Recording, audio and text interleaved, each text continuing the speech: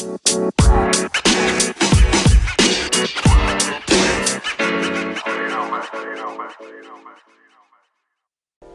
evening, everyone. Welcome to Hangs with Trap Dad. I'm your host, Trap Dad. Today is January 29th, 2018. It is 9 o'clock p.m. Eastern Time here in Lansing, Michigan. I have a special guest tonight by the name of Leah Racine. She's a world-renowned author. She's written many books, including My Life is Your Life. And one of my favorite books she's ever written is Memoirs of Leah Racine, an Escaped Mormon. Thank you for having me, Ricardo. It's really great being here. It was a long trip down, but I'm glad that I made it. Yeah, I bet. It's also a pleasure for you to finally be on the show and for me to actually finally meet you in person. I've been a fan of your work for at least the last 5 years. Thank you. Your Life is My Life was a fantastic book. Definitely really motivational, and it helped me a lot. So I appreciate you writing something so personal and something that people can relate to and kind of put in perspective for their own self. Anytime, awesome. you know, my life is a story, so I'm just trying to put it into words on paper. So well, that's what an author does. I hear that's what an author does. So the most interesting book that I've read that you created was your memoirs, and that's actually basically your life. Yeah, it's a leading little up to now, or not now, but leading up to when the book was actually published. Right. So when did you start writing that book? Probably back in 2009 is when I really started opening myself up to pen and paper, and I realized that the more words I jotted down, the happier I was. So I was like, let's get this started. It's a lot of good history about who I am as a person and where I came from specifically. Okay. And that book was published in 2012, I believe, correct? 2012, correct. Okay. February 2012. Okay, so you touch base on a lot of stuff on that book, including your early childhood, growing up in the UP, and that's the Upper Peninsula for those who are listening outside of the state of Michigan. And you grew up around the Marquette area, I believe. What was the actual name of your village? Ishpeming. Ishpeming. Okay, so it's a small village outside of Marquette, which is located in the Upper Peninsula. Only about 4,000 people. Okay, so that's the population of the entire... Okay, wow. So, let's dive right into it. I mean, some of the more interesting things that happened was when you were younger, you were exposed to Mormonism. I believe in you and your family belong to a church.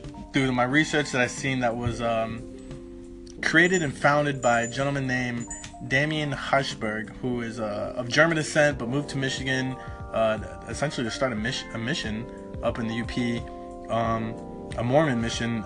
He built a church, and then he ended up getting a lot of followers, and they built a community around the church with small shops and 43 houses and families.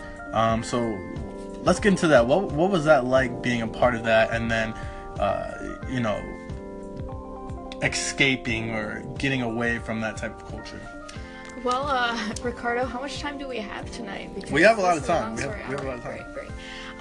So, it was pretty crazy growing up in such a strict, closed mindset of how this world should be viewed. More specifically, what we should be looking forward to after this world passes. But, yeah, we did grow up in about the same neighborhood, 42 houses. That is correct. I'm glad they got that information right. Right. Well, I looked it up on Wikipedia, so okay, I don't know how correct that actually is, but... it's hard because I never knew who was related to me or not. Before coming down here, I didn't realize that the human race was more than just blonde hair and blue eyes. And so that was really eye-opening to me.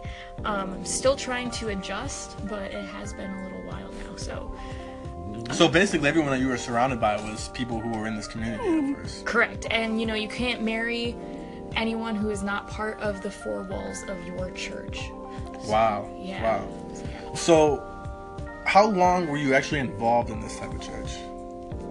I was probably there for about 5 years, the first 5 years of my life, and that really affected how I view the world today. So you escaped when you were 5? No, I didn't escape when I was 5. I didn't get out of it until I was probably about 16. So. Okay.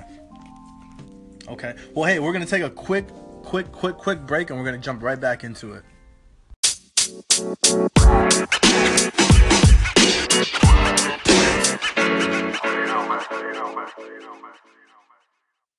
Hey, welcome back to Hangs with Trap Dad. This is your host, Trap Dad. I'm sitting here with Leah Racine. We're talking about and discussing her book, Memoirs, A Story of Leah Racine and the Escaped Mormon. I think I chopped that up a little bit, I'm sorry. But let's get back into it. So, you escaped when you were 16, you said, correct? 16 is when I left the church. My family was very, very upset about it, but I'm still trying to mend those bridges today, many years later. But I think it was the best decision I've ever made in my entire life. Okay, so how did you escape? I mean, how did you go about, like, okay, I'm not going to be a part of this anymore. I don't want to be a part of this. Because in the memoirs, there was a couple situations we were saying where Damien, the leader, was just acting super irate and really violent towards some of the members and taking advantage of them and utilizing and taking their money from them. And then you kind of realized that, and you kind of took a step back and saw the bigger picture, like, wow, I don't want to be a part of this anymore. So throughout that process of seeing the bigger picture, I actually had to take a couple steps into it myself, and I thought my eyes were opened, but they were actually pretty closed. I didn't realize I was going to get as much beef as I did from that church. One of the biggest memories that I have is when I was 12 years old. I let my elders of my church know that I do really enjoy looking at women, and they made me go on to the pedestal at the church in front of the entire sanctuary full of about 70 to 85 people, and they said, you need to confess your sins. So that was probably really embarrassing for you, because you had just...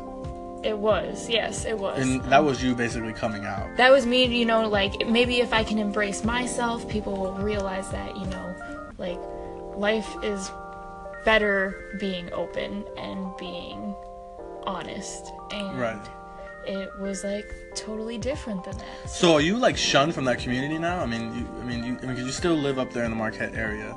But to my understanding, you kind of live in, like, a wooded, secluded area. You're not Correct, really yep. around the Pishmay, I believe is how you say it. The village? Ishpemay. Ishpemay, Yeah. I'm sorry. I was like, what are you talking about? So you pretty much were shunned from that community. Do you see anyone from there anymore? Like your parents or any of your relatives? No, not really. About once a year. I actually just went up there about 2 months ago, and it was a huge thing. They thought I was a demon. I opened up my Bible, and I was like, I am dyslexic. I can't read this, but the funny thing is I can read my own handwriting. Wow. Which is so weird because you're an author, you know? Yeah. Right. It is. Right. So I almost got admitted to the hospital there. They told me that I was a demon and all of this crazy stuff. I was like, can you back that up with text or any writing? And they said, no, you need help. According to doctors, however, I did not need help. And they said it sounds like a personal religious issue that you need to take care of. Right, and this kind of led to you, and I'm sorry to try to narrate the story because it is your story and I'm not trying to take it from mine. So, from my understandings, after you were basically shunned and you didn't really get any kind of contact with the people that you were familiar with, you started using narcotics as like a crutch, per se, to kind of get through like this depression phase that you were in while you were essentially just banned from the place that you came up from. Correct. I wouldn't even say that I used it as a crutch. It was more so the fact that I have always... Well, actually, I was never even told about said substances and stuff like that. And then I tried them for the first time and I was like, this is what the real world is like. This is what it's like to be alive. And man, did I mess that one up. So what happened? You went into... what they call a drug-induced psychosis. A drug-induced psychosis. Okay. So what were some of the things that you were doing? Just acting super sporadic and manic and... Pretty much, or... Yeah, that's pretty much all it was. You know, I what they would say is I was totally unrealistic, but I believed that I was actually living out the stories in the Book of Mormon and the Bible itself. So that was pretty crazy. So you felt like you were actually living the stories that you were reading. Correct. So what was that like? What kind of things were you seeing or visualizing or experiencing under the psychosis? So I was totally disconnected from time. I did not believe that it was passing. I didn't believe you could go backwards either. You were just here.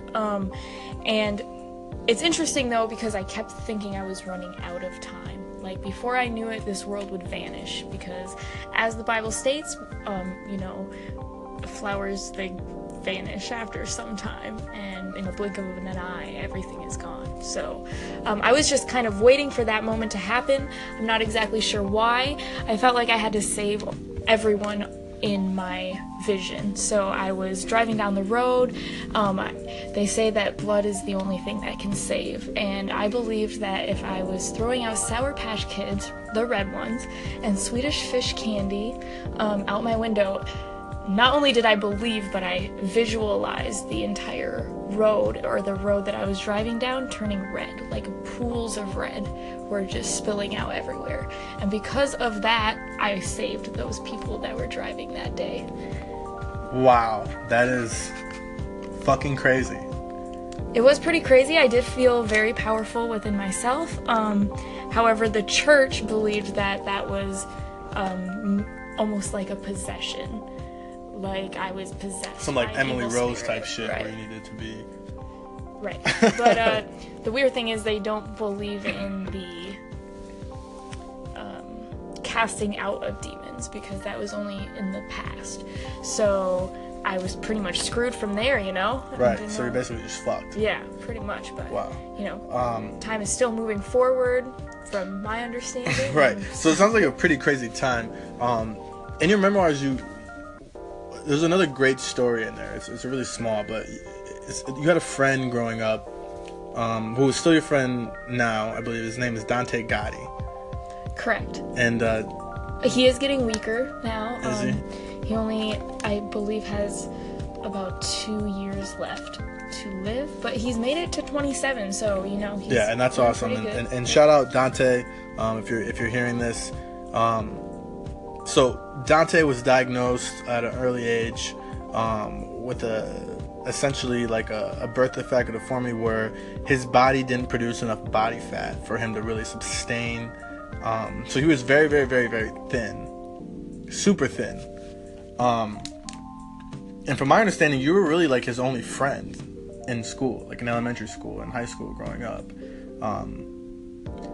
And the kids, they picked on him a lot.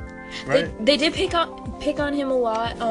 I was a really great friend of his, but I think it was just because my favorite food was spaghetti. So and that correlates because according to your memoir, they used to call him El Dante Spaghetti because his name is Dante Gotti. So they would call him Spaghetti, like he was super thin, like a spaghetti noodle. Yeah, so what would they yell? They would yell Spaghetti or something? Yeah, one specific memory I have, it would happen almost a couple days a week. They would go, Spaghetti, Spaghetti, your legs look like noodles. And I would always tell him, it's better to be called Spaghetti than to be called Panacuckoo. Right. Which I guess is true. So it seemed like after a little while, he started kind of embracing the spaghetti. He did. And his mom started calling him spaghetti as well. Correct. His mom was a very, very big portion of why he became comfortable with that word. And unfortunately, his mom passed away at an early age when you guys were only about 12 years old, correct? Correct. She had, I believe, breast cancer. Breast cancer, and she also had the same, I don't know the word of the disorder or disease that he does have, but the same exact thing. So she couldn't produce essentially enough body fat to any fat or muscle to sustain. So I mean, it was kind of like a genetic thing that had run in their family. What I would like to do is read a passage from your book, if you don't mind. Oh yes, thank you. But before we do that, let's take a quick break.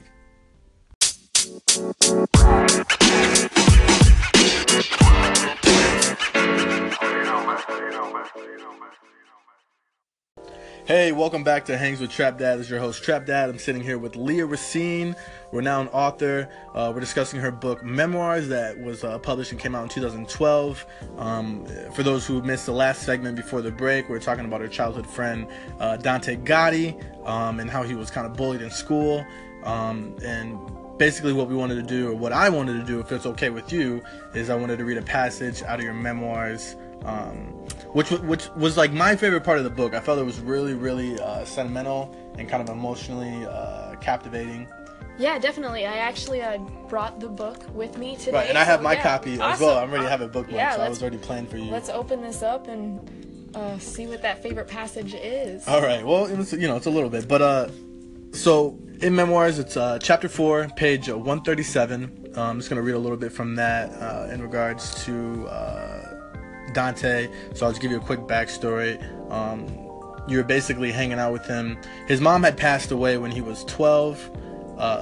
So you were just he was kind of confiding within you, like how he felt about his mom, and you were talking to her about it. So correct.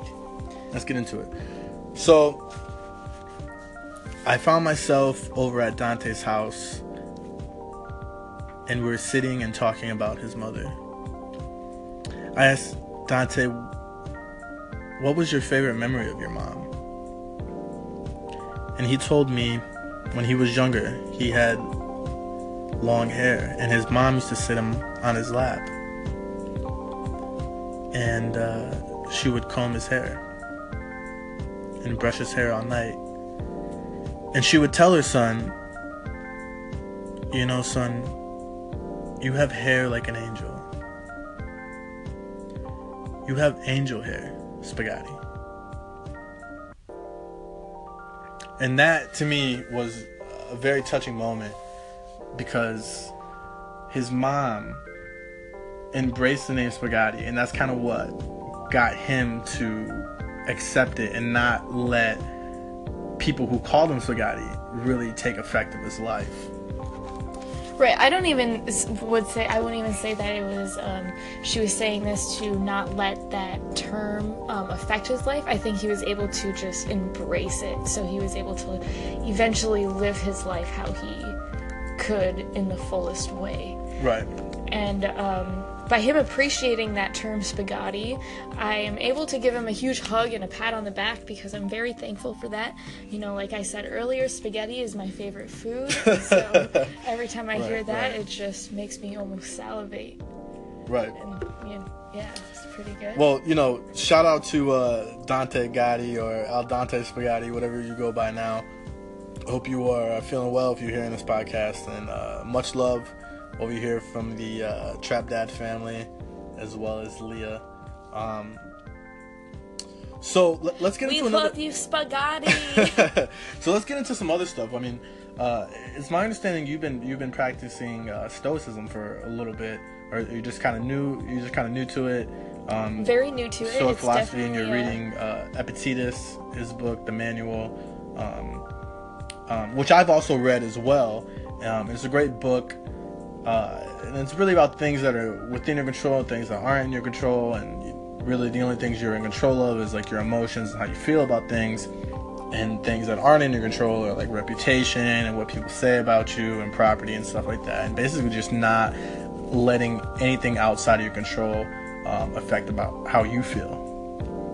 Right. So that the manual is very, very new to me, but I really appreciate how I'm not exactly sure how to pronounce the name. I can't really. Epictetus? Epictetus. Right. I really appreciate his outlook on things, because, like it says, finding the nature of what is in and out of your control, that's step one. That's one of the most important things. That's one thing that we as humans, I believe, miss, is being able to take a step back and look and be able to differentiate. Right. Right. So that's awesome if you haven't checked that out. Now, let's get into what we really came here for. And that is... Tell me, what did we really come here for? To discuss motherfucking time travel. Oh. What the fuck is time travel? So time travel. Does anyone know? Yeah. Because we were talking in our emails before you came up here. We had both watched the Netflix series Dark. It's a German production. Super fucking good. Literally makes zero fucking sense. Yeah, those wormholes, they got me a little fucked up. Right, so this is for all those who haven't seen Dark, this is gonna be a big fucking spoiler. So if you haven't seen the show, maybe cut the podcast off now, or try to watch all 10 episodes right now. Watch them and then just pat yourself on the back for not understanding a single thing that's going on. Right, because there's a lot of like affairs and people fucking killing kids and kids missing, and I mean, German people are very fucking weird, and it's... The thing that confuses me the most, so there's this kid named Mikkel. He goes missing in the present moment. 2019 is the year that they base that off of as the present moment. He goes missing, and he's living life back in 1986? Correct. 86, yeah. I think. I mean, I don't fucking know. Which blows my mind because he's moving forward in these moments back in 1986. And right. Time is still moving at the present moment. So it's like basically like he's a different person back in the 80s, which... Right. I'm not... Right, so it's not... So it's like time is not linear. It's not like time is moving left to right. It's almost like these events are happening simultaneously in the past as well as they are in the future. And it's fucking nuts.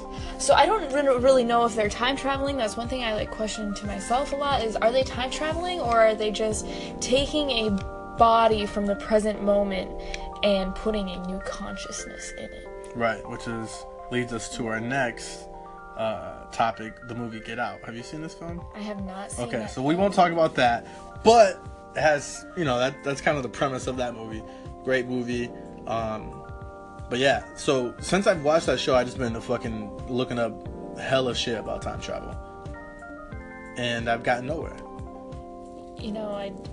If you are looking into time traveling, I don't know if...